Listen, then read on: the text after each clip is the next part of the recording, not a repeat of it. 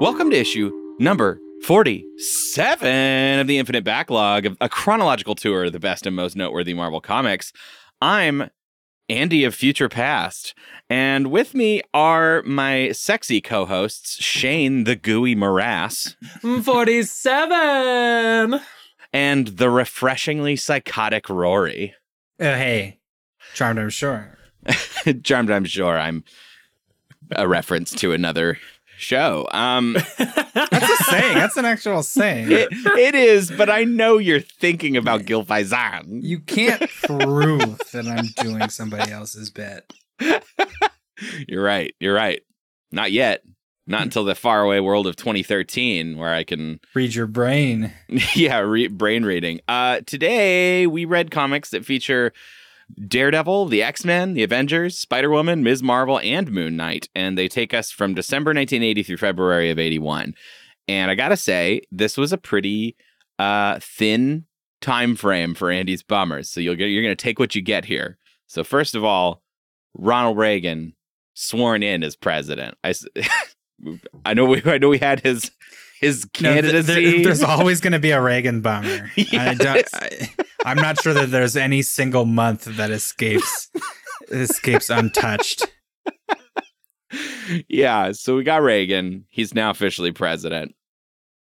Here's a legit bummer. If you want bummers, a busboy on some sort of drugs at the Las Vegas Hilton sets fire to some curtains for just, I don't know, shits and giggles, and ends up killing 8 people and injuring 350 more. Damn. Yeah, does huge damage to like hundreds and hundreds of hotel rooms. I don't know. Oh, I'm not that worried about property damage. I'm not either. That's not a bummer. But there were people in those. I know, and I commented when we talked about the people. You did the Andy. for the people. No. He said he wasn't concerned with property damage. Mm-hmm, mm-hmm. The people in those rooms belong to the hotel. That's the fine print that you don't know about. And then I've got I don't know. This is maybe a little bit of a wet fart, but I've got some Gen X celebrity births that I wanted to list off in just these couple months. Jake Gyllenhaal, Ray J. Sorry, I threw Ray J in there. It makes me laugh. Jake Gyllenhaal, Ray J, Alicia Keys, Elijah Wood, Justin Timberlake, Joseph Gordon-Levitt, Josh Gad, and Josh Groban were all born right here. Is that interesting? I don't know, but I was running dry on bummers, so enjoy. It makes me sad that they're so close to us. Are any of those people a bummer that they exist? I think no, I don't think so. They're all pretty okay. I mean, I'm not a huge Ray J fan, but I'm not upset he was born. Yeah. He gave us celebrity sex tapes and earbuds. Thanks for the earbuds, Ray J. He's been pioneering shoving stuff in your various orifices for decades. What are we doing? Look, Andy's bummers has a couple meanings, maybe. The bum is an orifice. It's not for the podcast. I just want to clarify that I was talking about things in your butt. That you were talking about letting Ray J take a whack, take a whack at the old Andrews Gate. My Andrews Gate. Is that like a Jeffries tube? It's like a Jeffries tube, but do you think Jeffrey called that his Jeffries tube? Come on in, boys. The weather's great. Take your away team and crawl on in. Okay. This is not a Star Trek podcast as much as I'd like it to be. Yes, Shane. Speaking of space, did you know Ray J was in Mars? Did you know Ray J was in Mars Attacks? What? No, he wasn't. What was he, like 12? He played No, when did Cedric Mars Williams. Attacks come out? 1996. Oh, so he's like a teen, like a regular old teen. He's like 15 or 16. Yep. You telling me I could go back and like see that movie and find 15-year-old Ray J? You probably could, yeah. I learned something new today. See, something came out of my dumb birth segment. Shane, you walked into recording today with a pretty hot under the collar about Moon Knight and wanting to talk about it first. I think that means that you get to tell us how you feel first. That's not fair. No, it's totally fair. You're on the hot seat. I don't think that's fair. Listen, it's trash. It's poop. It's trash. I don't agree with that assessment. I thought issue 3 was really good. I legit liked it a lot. Issue 4. So I'll give you, Moon Knight is not hitting the consistency I'm hoping for out of a long-term read. No. Absolutely not. We've had, but no, I didn't think we read was abject and absolute trash. I thought we got at least one very good issue, and issue 4 managed to still be, I thought, artistically interesting. It's a visually entertaining book to read pretty consistently. Shane, how are you going to tell me that you did not like an explosives expert named Boom Boom? Oh, poor Boom Boom. I don't know. It doesn't hit it for me. And like the dialogue between Girl and Moon Knight, I dislike so much. The Marlene dynamic is absolutely it's nothing. So bad. No, well, she's having sex with 4 different versions of Moon Knight. Yeah, exactly. And she literally is playing into it where she goes, "So who are you today? Which one of my 4 boyfriends am I with?" What outfit would you like, sir? Yeah, she's like his maid and his girlfriend. Yeah, when they get into a fight, she does call him schizo. Like, they have this sort of odd dynamic where his mental well-being is just an unfortunate part of her dalliance with whichever one is the primary boyfriend, which I think is the millionaire. I think she's dating the millionaire, and the others are along for the ride. But Mark Spector's the primary identity. You know what I mean? Right. Like, exactly. I don't know how you can be dating Moon Knight and not be in a relationship with Mark Spector. Mm-hmm. Like, the guy he is 2 out of 7 days a week. That's your life.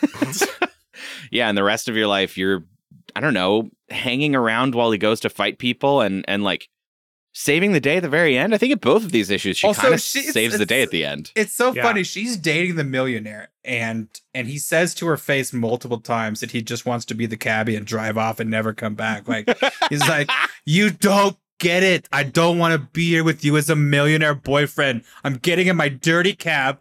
And then his butler comes out and is like, "Let me clean your dirty cab for you." And he's like, "No, you don't get it.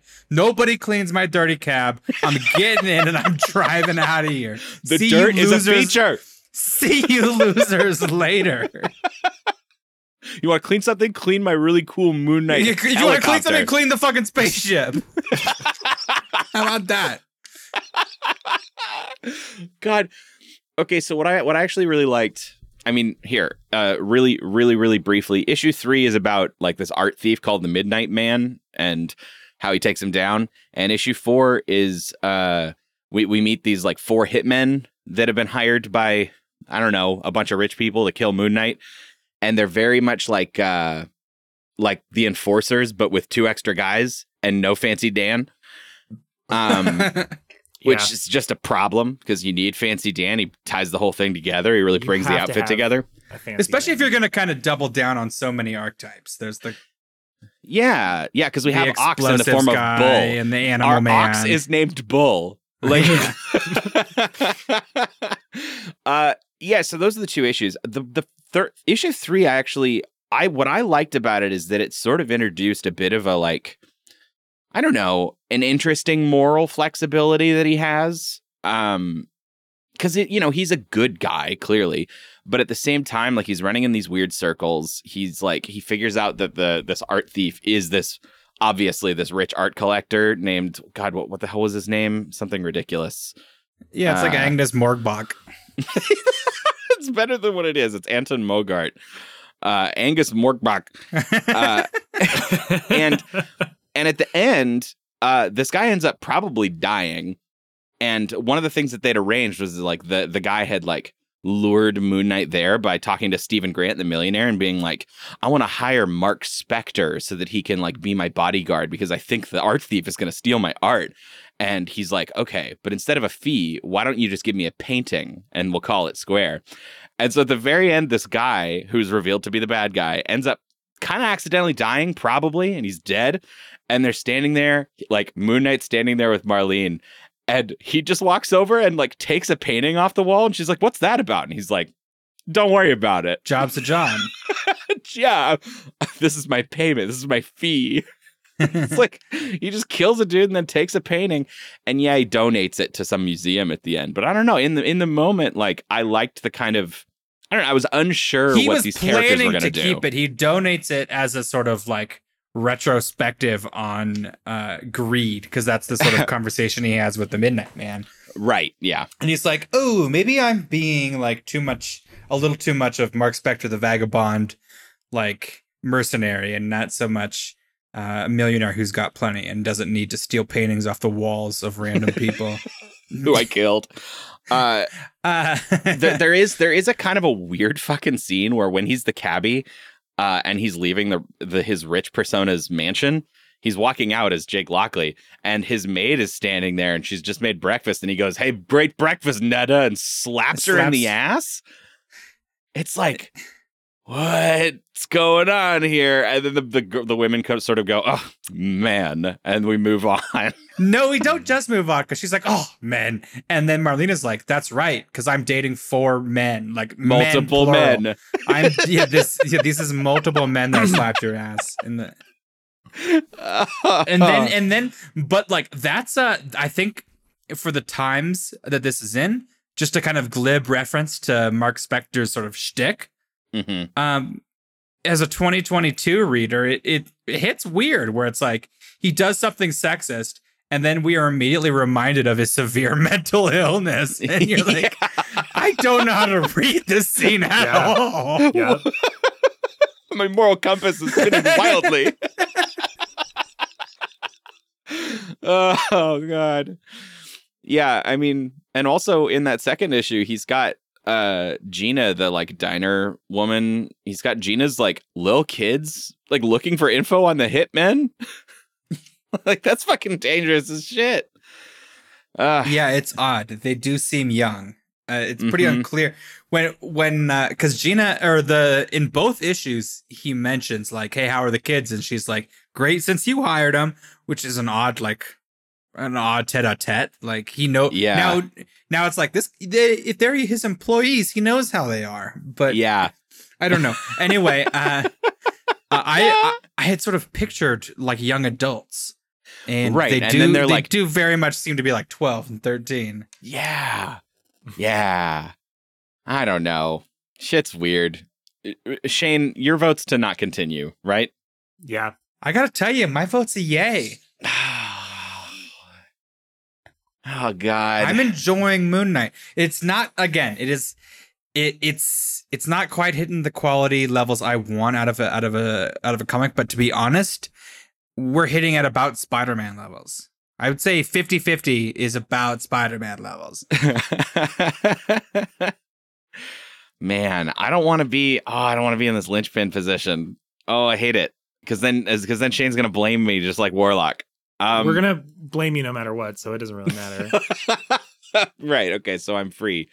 Thank you for freeing me so that we can you're free of the guilt. We can read Moon Knight one more week. You're free of the shitstorm that I will rain down upon you. Look, Moon Knight.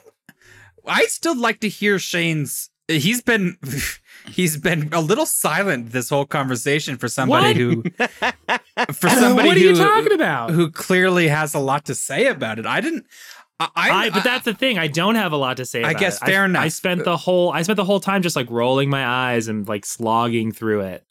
So you had nothing positive to say even about issue 3? You didn't think was you didn't like the Midnight Man? No, I didn't like the Midnight Man. I don't know what it is about this comic. It feels like it just, I don't know, it feels gross. This comic feels gross. And not in like it's 2022 and we're over these type of things way.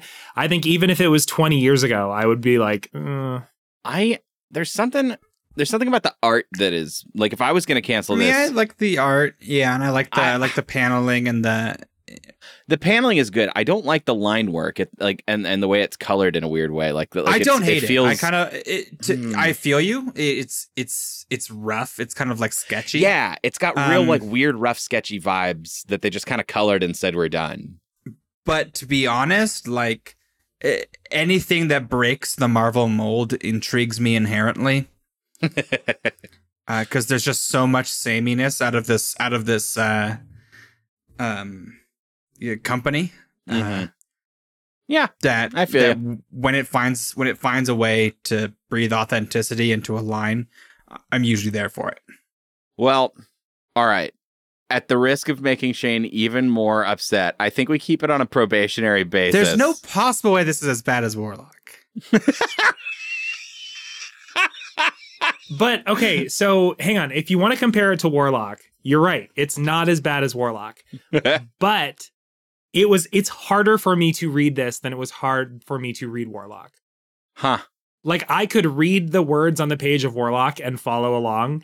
And on this one, I will read a page and be like, what? And then read it and be like, what? Yeah, it's a little bit pompous. There's a lot of sort of waxing poetic and they're trying to do Dracula, right? They're trying to do Tomb of Dracula a little bit and not getting there. All right. We'll see. We'll see what happens. We'll talk again after we're done recording. I think that now is the time for the X-Men. And we have one issue that we can kind of breeze through, which finishes up the Wendigo situation.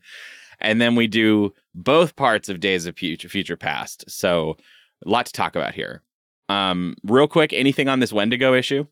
Not really. I mean, ultimately, it's almost all action. There's a little bit of will they, won't they with oh, you mean with Wolverine and Snowbird? With Wolverine and Snowbird. Yeah, they're gonna fuck his animals. They have this sort of odd meet cute where they hate each other at the beginning of this issue and learn some animalistic respect for each other by the end. Yeah, then she turns into a Wolverine and he's like, oh yeah, and then he stares at, and she loses her mind in Wolverine form, and he coaxes her back into a girl, and then she has a thought bubble that's like, I think I hate Wolverine, but do I want to see him again? Yeah, I would love to. She's like, I'm pretty sure I hate this guy, but I'd very much love to see that little Wolverine dick. It's like I had a professor, an acting professor in college, who would give feedback the way that you just described that, which was like she'd be like, did I hate Wolverine? Yes. Do I want to see him again? Yes. Well, except when she did it, it would be like, did you do the scene? Yes. Was it good? No. And it was crushing, and it harmed you, like on a soul level. Like all good acting teachers. Yeah, they're there to make you feel bad about yourself. Garbage. And you pay to be there. Did you notice that Wendigo is kind of like a Pokemon? Like he just says we talked his about name. that last week, that he just shouts his name like a Pokemon. I love that Wolverine keeps calling him Wendy. Wendy, come over here, Wendy. So the one interesting thing that happens in this issue, I mean, I liked the build up to it, but like plot wise, this is mostly a fight with the Wendigo, right? Yeah. Until that's like kind of, it's a pretty flat level in terms of any noteworthy action.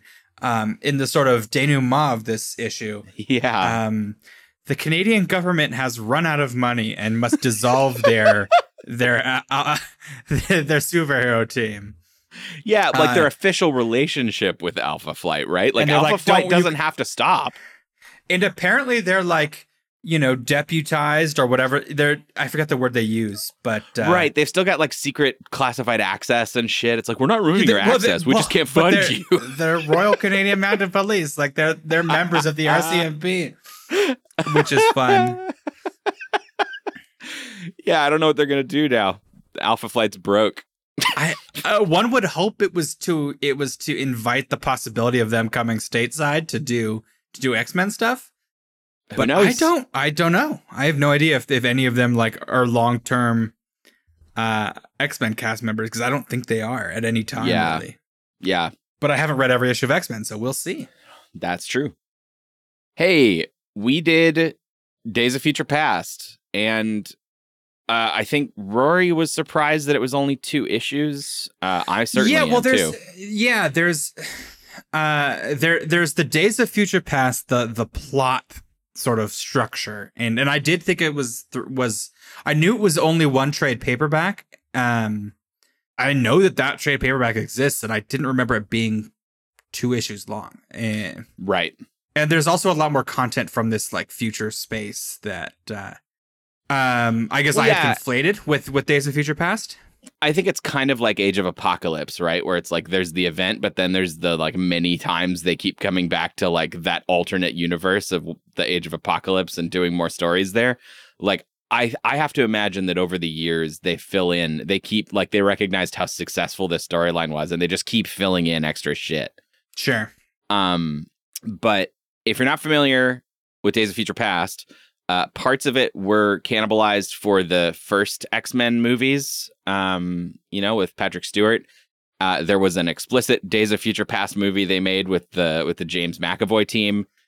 And I don't think either of them do this to the letter. But the idea is that the future, the far-flung future of 2013, everything sucks for superpowered individuals.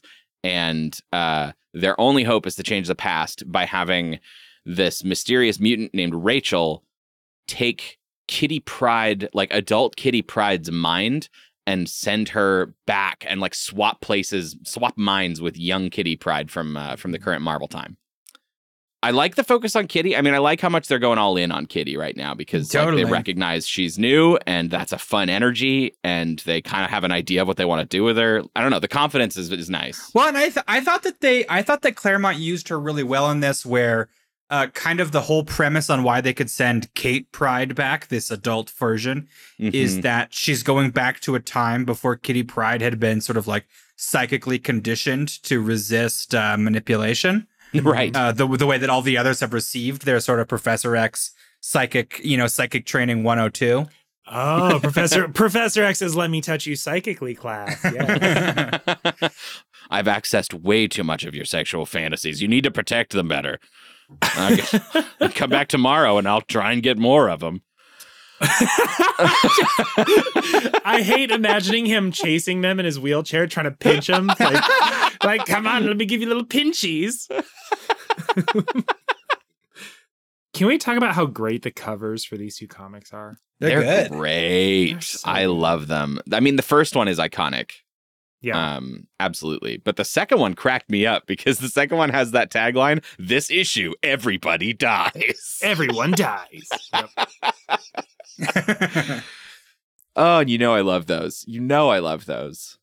I really like, I don't think it's like up to, quote unquote modern cinematic standards, how it's all handled, but it's remarkably like ahead of its time in terms of like selling the intensity of like the Brotherhood of Evil Mutants showing up to interrupt this congressional hearing of potentially the next president, Robert Kelly, like talking about mutants. It's interesting you mention it's sort of cinematicness, because this feels like a movie. I mean, it's a little bit brief for a film, but it's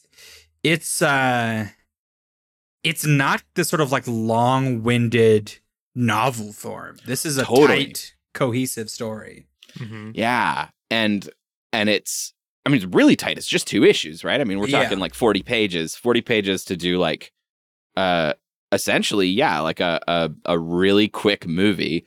And, if it had been given more space, sure, there could have been more interesting stuff about the time travel, more time to breathe, more time to have like future Kate get to have like one-on-one conversations with the X-Men and like, get some character moments in there, which I feel like maybe are the things that I'm missing the most in these 2 issues of like, why aren't we stopping to talk to Kate? I mean, I know there's like a really present threat, but it sucks, Mm-hmm. Storm kind of talks about that at one point where she's like, I'm glad that we didn't actually get to talk to her because I'd spend my whole life trying to change the future. Uh-huh. Yeah. What's cool about it as well is that the action in the past is clearly like 80% of it, and it's the most interesting because it's this, we got to change the past. We got to stop presidential candidate Robert Kelly and Moira and Xavier from all getting murdered. But we do get to spend time in the future timeline as well, after the mind switch, which is just fun and adds more of the stakes. Like it's not linear in that way. Like it's mostly set dressing to kind of see these characters in the future in this sort of apocalyptic era, and it's also, I guess, a sort of benchmark, right, where every time we cut back to the future, we know that they haven't changed the future yet. Right. Yeah. Exactly. Well, and I think it also in a non-literal way is like a reminder of what's at stake, of like, you know, if they don't do this, hey, remember what this future is like? Like, look at it. Look at these people dying. Like, Sentinels are vaporizing Wolverine in one of the most gruesome panels we've seen in a comic so far. Wolverine turning almost into like fucking pink mist. But and in the future, that doesn't kill Wolverine, because he still has his skull. So there's a brain in the skull that's going to regenerate the whole Wolverine body at some point. But yeah, that think has happened. He's goopy for a long time. I think it takes a minute. Yeah, it's just you know, it's cool. I like the vibe of this whole thing. It immediately, I think what's so smart about it is that coming in so hot with an event like this gets us so attached to Kitty Pryde. Like, it's like the perfect way to get us. Like, if we weren't already we're interested. Still calling her Sprite. That was like, because in X-Men, or what was still X-Men, but like the Slim Summers thing was sort of retconned right away. And totally. I had sort of, I was surprised that we're sticking with Sprite for who knows how long before we land on Shadowcat. Yeah, Shadowcat, or just Kitty Pryde, like just calling her Kitty. Yeah. But yeah, Shadowcat. I honestly, I was expecting maybe her to like come back in time and be like, "It's me, Shadowcat," and they're like, "Who's Shadowcat?" She's like, "Oh yeah, I changed my name because Sprite's dumb. Because Sprite is stupid." Yeah, so there's like a couple. I don't know. They're really inconsequential. Two things that I really liked. One is that in Kitty, or Kate, I should say, telling them all about how the future transpires, we get this shot of like a public speaker with a sign in front of him that says, "America, it's 1984. Do you know what your children are?" Which is a fun twist on the "do you know where your children are" thing, right? From real life. And like, do you know what your children are? I was like, ooh, I like that. I actually really like that. But my favorite moment is so stupid. It's an action bit where they're fighting the Blob, and Peter has this huge metal I-beam, and he uses Wolverine's adamantium body as like a fulcrum to like lever Blob and launch him into the air. And then he punches him out. I don't know. I really like when we use Wolverine as a prop because he's made of metal. Because Colossus just chucks him all the time. It's really funny. God. Anyway. There's a moment at the very end of this that I mentioned on the Discord. So after Kitty Pryde saves Senator Kelly, the future is sort of destroyed, and the young Kitty Pryde takes her body back. Mm-hmm.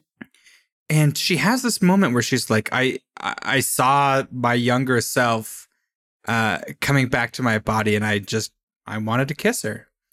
And yeah. I read that at first. Like I read that both. It's odd. It's an odd right, because there's no extra words like on the forehead or whatever. Yes, exactly. But you assume it's something kind of motherly and or metaphorical, right? But and then on the very next page, Kitty Pryde's like, she wakes up and she's like, the last thing I remember was kissing somebody. Like, she made out with her teenage self, which is funny because Kitty Pryde will notoriously spend a lot of her time making out with grown-ups. Right. Okay, wait. She's married to Peter in the future. Yeah. So in a world where you meet yourself metaphorically, do you make out with yourself? Maybe not 14 me. You're right. Mm-hmm. if I had a sex clone of myself and you were just like allowed to, it's like, hey, it's not against the law because it's just you, but he's a clone. Yeah, I'd think about it. I'd be morally conflicted, but there's a non-zero chance that I fuck the Rory sex clone. The child Rory, I don't think it goes down. Yeah, no, we're definitely not talking about child versions of ourselves. A fully formed adult version. Yeah, just a clone Rory standing there going, "It's cool, bro. Come on, it's cool, man. It's cool, bro. No one's looking." You can't go to a crime. You can't go to jail for a crime against yourself. Last thing that we might need to mention is that right at the very end, there's this secret meeting that we witness with, some government mucky mucks talking about, like, obviously still trying to put some sort of anti-mutant shit in play. Even though they supposedly averted the horrible disaster, something else bad is still going to happen. And at this meeting is Sebastian Shaw, who, of course, was going to come back from the Hellfire Club. Yes, the Hellfire Club. Mm-hmm. But also, the leader of this group is Henry Peter Gyrich, making a triumphant return to our podcast after telling the Avengers they couldn't have any more money. So I guess he's just a troublesome government man forever. Just a sour bitch. Okay. I think now is when we were going to attempt to untangle perhaps the most complicated annual I've ever read. Yes. And I don't think we have to go over the plot beat by beat. We can just sort of talk about like our overall effect of this. Ironically, the plot of it, I think, simplifies pretty well. But yes, it's dragged out and kind of confusing on the page. And there's so many characters. Yeah. It's an Avengers annual, right? And we've seen that from annuals in the past where like we just kind of get the whole gallery.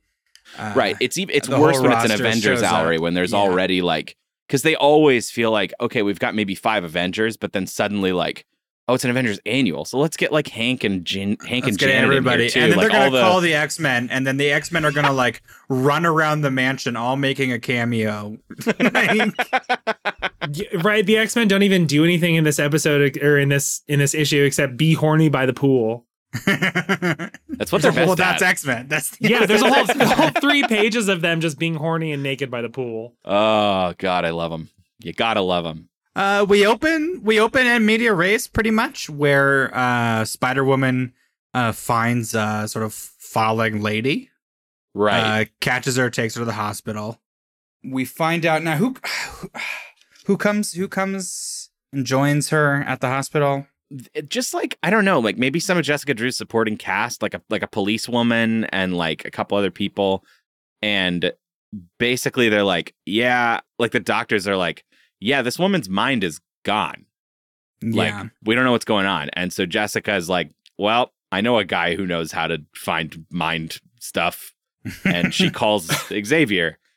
And yeah, it's we learn that it's Carol Danvers. So this is Ms. Marvel. And I think it's worth mentioning right here at this point that we have missed a lot of Ms. Marvel's content and story, and it gets summarized in this issue to a degree that is upsetting because it's like so much happened, and they don't like. There's no way that there's enough pages to like really get the weight of what happened to her in the recap, but we're gonna do our best. And she's been missing, and now here she is, and she doesn't have her mind. I did read a little synopsis of this to kind of clarify all of the BS out of this. Because as an annual, like we talked about, there's just so many side characters having unimportant conversations. Yeah. But they recap Carol Danvers for us in a way that I found a little funny. So this is talking about right after she's been identified as not a Jane Doe. This woman, Carol Susan Jane Danvers, 29 years old. This is where I thought it was funny. Basically, keep your head on 29 years old. Mm-hmm. Is a retired major of the United States Air Force. She was also chief of security at the Kennedy Space Center and former editor of Woman magazine. Yep. And all of this I knew, but I didn't know we were trying to sell her as a 29-year-old girl. Yeah, woman, it's but that, it feels like that feels young for the pedigree we're painting her with. It's that sliding time scale we talk about, right? Like, right.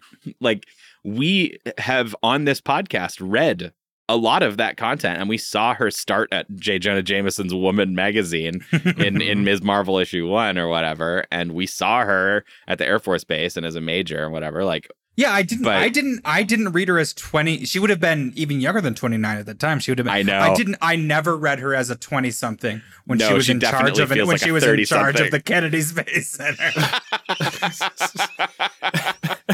I know. It's pretty ridiculous. So here's what's gone down. This new villain who we've never met before, Rogue, who may sound familiar if you're at all familiar with, X-Men content ever. But Rogue has permanently stolen Carol's powers and presumably her memories after having too long of a prolonged physical contact with her. And then she goes and steals Cap's powers as well, which is not great. And she's basically the memory attacking thing is the memory thing is a byproduct that she was not aware happens, because normally she just kind of like knocks you out and takes her powers for a little bit. Sure. And they had sort of like kept her as some sort of, slave battery for Rogue to drink for some period of time. Mm-hmm. At least that's the sort of the implication. In future incarnations, it seems like Rogue just drinks her once, from the airplane. Right. But I don't know. I thought there was an implication that she'd been sort of kept, given that nobody knows who this woman is or where she came from. Totally. But that's me reading between the lines. And she works for Mystique, who is a character that I guess was, I did not realize this, but Mystique was introduced in Ms. Marvel. And so she's not as old as I thought she was as an X-Men villain. Yeah, so she like just has shown up like in recent Ms. Marvel comics, and she's now, as we've already seen in Days of Future Past, right? She's leading the Brotherhood of Evil Mutants. So something will happen again with Mystique, but at the moment there is there's an oopsies with X-Men. X-Men is so morally gray that many of the villains wind up being very interesting characters that stop being capable of being a sort of villain of the week, a Dr. Octopus, type. So now everybody's fallen in love with Magneto, Holocaust survivor. Like, he's pretty sympathetic. And we need a new captain for the Brotherhood of Evil Mutants. And Mystique will once again will find that interest level. But Mystique, interestingly, is sort of, she's not so evil, but she's so sort of morally abject in her, like, she's pretty difficult to put on a team unless it's an everybody, evil team. Yeah, unless like the world's gonna end and she's gotta just like be self-preservational for a little bit. Right. Well, so we're gonna rush through this. So she's fighting the Avengers, and that's very scary. They've taken Iron Man out of commission. Mystique, posed as Janet Pym, and then put some sort of like weird future tech thing on him that stopped him from being able to use his suit. There's a whole bunch of crazy shit that goes on, and in the midst of this, when Rogue is also trying to break her posse out of Riker's prison. After the fallout from Days of Future Past. In the midst of all this, the Avengers are like going, wow, Carol. And Scarlet Witch is like, oh, well, let me tell you the story of Carol. So a little while back. Let me sing the song of Carol. A little bit ago, she got pregnant and gave birth within like a couple days with a guy who also grew up really fast, and then like they were in love, and like she's his mom and Immortus is his dad, and then he like whisked her away to another dimension and then impregnated her with himself and sent her back in time pregnant, and then we didn't see her for 6 months. Oh, crazy. What happened to her, huh? It's fucking nuts. I don't know how to like chew it, I guess. And what I have no proof of this. I did not look this up, but what this reads like a lot to me is that an older writer, or like a writer who used to work on the title where these events went down, is not the writer of this comic. And the writer of this comic is like, oh man, we got to deal with that because that's problematic as fuck. And I need to kind of undo it. And because that feels very much like what's going on here, because at the end of this annual, Carol gets some of her memories back and essentially confronts the Avengers like, how the fuck did you let that guy like clearly have control over me and whisk me away? And also, he's my son. Why did this not raise alarm bells for all of you? Are you my friends? It's like it's really fucking intense. Do we have any final thoughts on this? Not really. I mean, we read it basically as the introduction of Rogue and a sort of highlight in Miss Marvel's character arc, but it sort of slapdashed its way into our reading list without a lot of knowledge on what it would mean to any sort of continuing continuity, any characters that, like, I don't know when Rogue shows up into X-Men proper. Right. Like, we don't really know kind of this has the potential to have a really stark outcome in a lot of ongoing comics, and I don't know to what degree it's going to be leaned on or ignored. Yeah. I also my final thought on this is that they kept talking about how Rogue, like after absorbing a few of the Avengers, they kept using that phrase. They kept saying, remember everyone, Rogue has the combined powers, and my mind immediately went of the Fantastic Four. And then it also went, no, of 10,000 spiders. Of 10,000 spiders, yes. He has the proportional strength of 10,000 spiders. Yeah. He has the combined strength of 10,000 normal spiders, or the proportional strength of a spider. Of a spider. And then Super Skrull has the combined powers of the Fantastic Four. Fucking anyway, they need to find new ways to say things. One more thing to discuss today. We read a single issue of Daredevil, but lo and behold, it is the first issue of Daredevil written and drawn. And well, not the first one, but I think this is where Frank Miller takes over. The first proper start of a run, yes. Yeah. He does have writing credits on a few issues we read up till now. Tell me about the sweaty boy we read about today. Oh, he was God. so sweaty. It was so nice. I loved this issue. It's great. It's fucking great. This is my favorite thing we read this week. This was incredible. Yep. Fuck me. This is the first appearance of Elektra, and I was reading up a little bit. Apparently, Frank Miller wrote this thinking this was like a filler issue and Elektra would never come back. And I don't believe him. So I kind of get that, and I guess it sort of depends on. So this issue ends in a way that I found surprising, knowing more about Daredevil and Elektra than are present in this issue, right? Sure. And I loved how not everything about their relationship is given or explained, because basically we've got Daredevil chasing down this random schmuck because Matt Murdock needs him to testify tomorrow. This is a sort of classic. It's a classic, yeah. And within that, Daredevil will cross paths with Elektra. Elektra being her actual name. She just goes by her real name. Yeah. And she is pretty confident that Daredevil is Matt Murdock because from their time in college when he was significantly more brazen with his acrobatic abilities as Matt Murdock. She's like, there's no way this blind dude's not my ex-boyfriend. But she's not positive, so there's a little bit of give and take there, which is fun.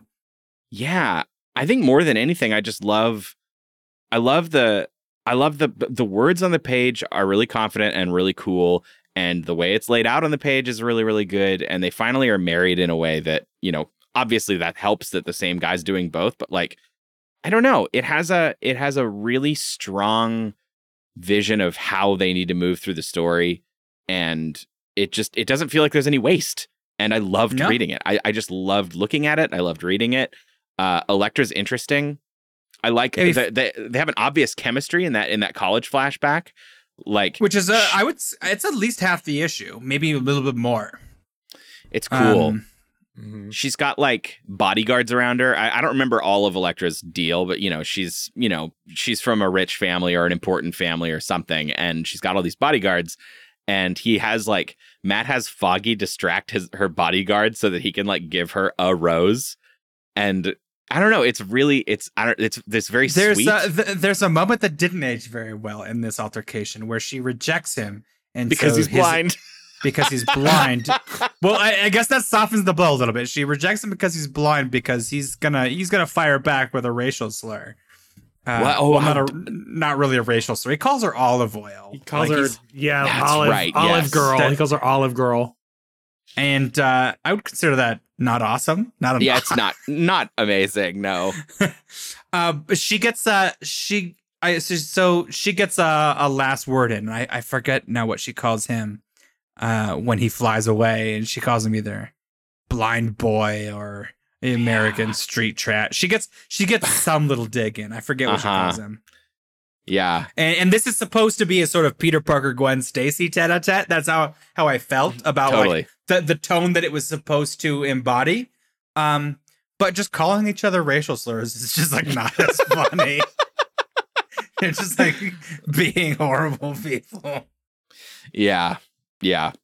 So he comes out of this flashback and he's like, yeah, well, I don't know. He's like super bitter because he's like, and then she moved to Europe and became a bounty hunter and everything I despise. That's why I said like there's an amount that's sort of unspoken about this that I found very interesting. So we come out of the flashback. They sort of have a brief reconciliation when they've both caught up with this mark. They smooch, and then Daredevil just grabs the dude and walks away and leaves her crying on the dock. Yeah. Leaves her weeping on the docks. And she's like, holy shit. And we saw him. She left him in tears in the flashback. Right. She broke Matt Murdock's little college heart. Yeah. I think my favorite moment of this issue is she's like knocked him out or whatever, or he's knocked out and she's pursuing the mark on her own. And we see this like, I think his name's Bilge.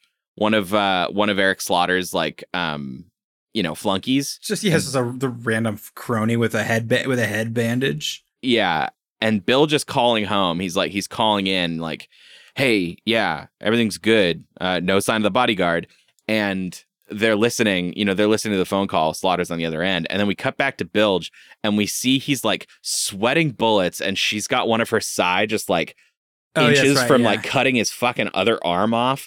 And he's like, yep, no sign of the bodyguard.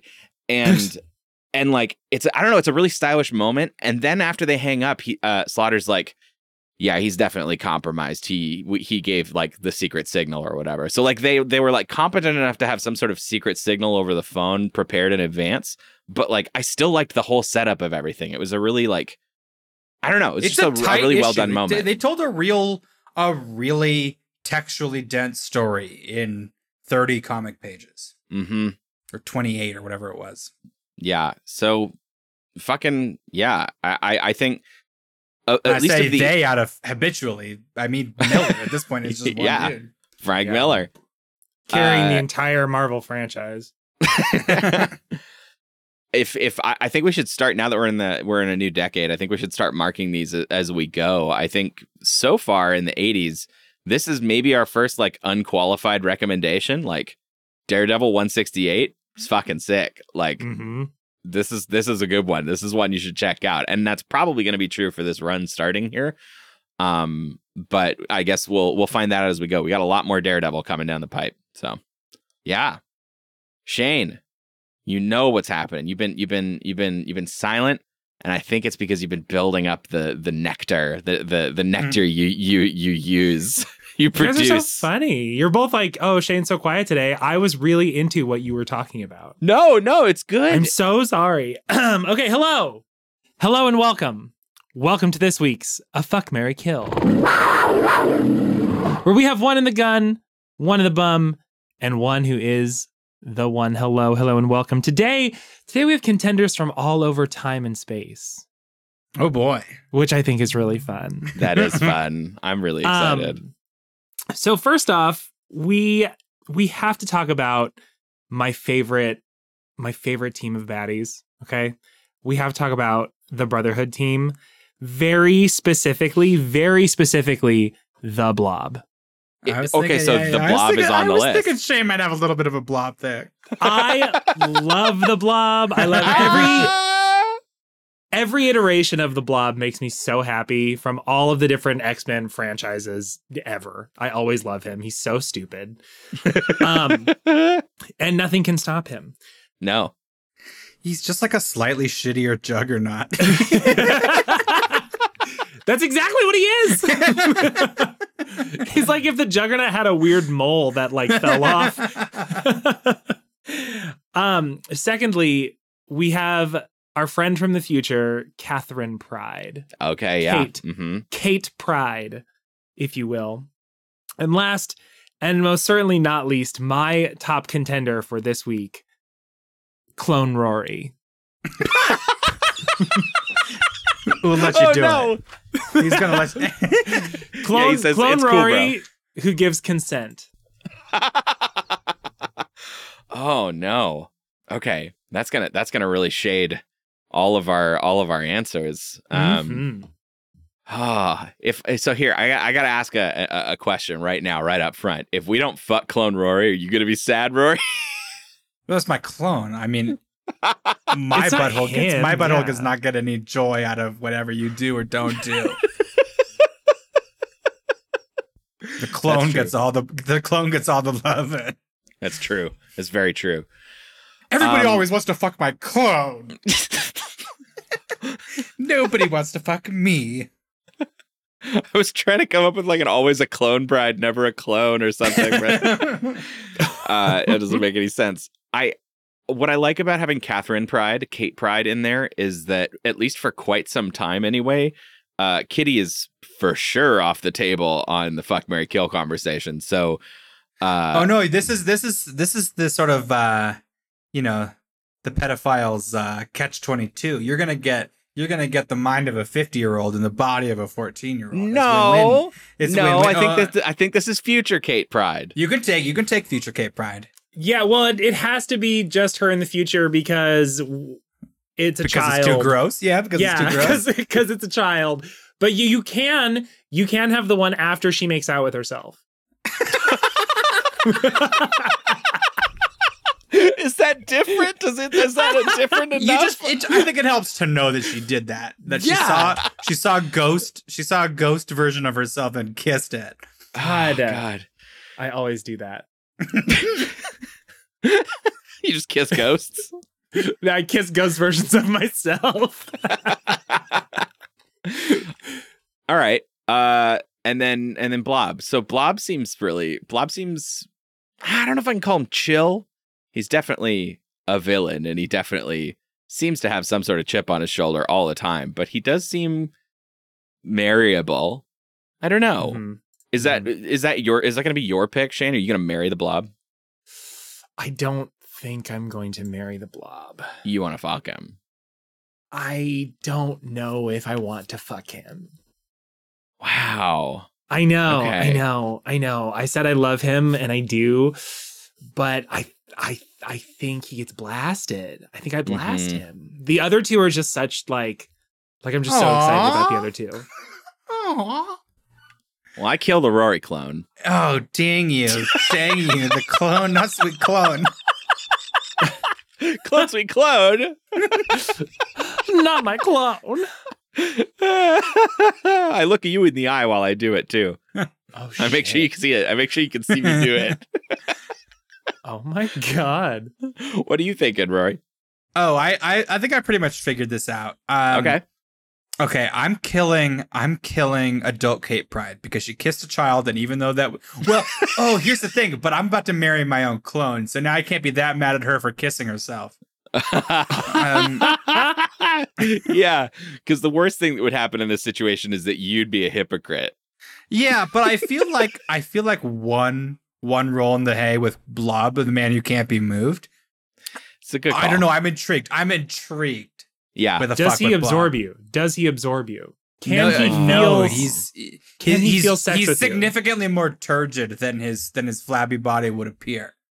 There's all muscle just, under there. That's just an FYI. It's not even just all muscle. He's a mutant. He's just like, he's big. Yeah. Mm. And it looks like fat, but he's hard as a rock. It's all bone. It's all bone and whatever. Mutant juice. Bone and mutant juice. I got my bones here. I got my bones here. So I'm going to have to fuck Blob, and I'm going to kill Kate Pride because I just didn't find her that compelling as an adult character. Mm-hmm. Okay. All right. And I'm going to marry the Rory clone. And like, dude, that's a party. That's just fucking, you marry yourself. I have to. I have to marry the Rory. Dude. Rory, can you handle being married to yourself? Well, I don't know. It's an earnest question. So on one hand, all of my shortcomings are now multiplied. On the other hand, I never have to worry about what the clone's bringing home for dinner, right? Like he likes what I like. That's true. There's a lot of things that are simplified in those. Wait. So in your universe, also clones are like exact replicas of you, no matter nature or nurture. He's a clone, right? He grew up in a test tube. How does he know? No. Well, he's cloned from a certain. Are we saying this is like a what was that clone sheep? Like it's like it's a DNA clone, but we share no history or character traits. Well, I think it's up to you. It depends on how the magic works. Yeah, because I was thinking it was just another Rory that's not Rory. That's my thinking. The magic works is that this person came into the world fully formed as an adult that is like me at that time. And we can grow apart from then on. It's a magic clone and not a science clone. Right, exactly. Yeah, no, that's where I'm at, and that's why I kill it. Okay. Die, wizard. Get out of here, wizard. No, it's also, I mean, I've already got a Rory, and I don't need two. And I don't, you don't have to take this the wrong way, but in the nicest way. In the nicest way, I don't really want to have sex with you. And so, I'm left with two choices, and one is to be married to you, but and then also to remain your friend. We've established that the Rory clone's, game. I know he's gay. He's very consenting. But I don't know. I think if you came across a Rory clone that was really trying to let you just take what you want and leave, I think you take a pass at it. Oh no. Okay, well, in theoretical, come on, man. Throw one in old Rory. Toss a bone down here. I think before if I encounter this in real life, sure, my mind is open to have it changed. But I think I marry future Kitty, I fuck the Blob, and I kill the Rory clone. Okay. What do you do, Shane? I think you know what? I think I sex Rory's clone. Okay. I think I sex Rory's clone. God, I don't want to be married to the Blob more than I don't. So much, so annoying. You've created a real tough choice for yourself here, Shane. I kill. The right choice is to marry the Rory clone. I don't know if that's true. I kill the Blob. You kill the Blob and I kill the Blob. Okay. Now, with both of us married to future Kate, what is that like? Like, do we have to live in that shitty 2013? Are we on the run from Sentinels? That's a great question. You're not mutants. Are we also? Yeah, we're not mutants. So that's what you think. Really, we just go visit her at her camp every now and then. Also, she has established this week that phasing feels good. Yes. That there's like a sexual, that you can phase bang her right in the back. And right? That's like good for both of you. We have to leave. We have to go. Oh my God. Oh my fucking God. Hey, thank you for sticking around through that Fantasia at the end of issue 47 of Infinite Backlog. And Phase bang it, baby. Phase bang me. Phase bang. Bye. Bye. Bye.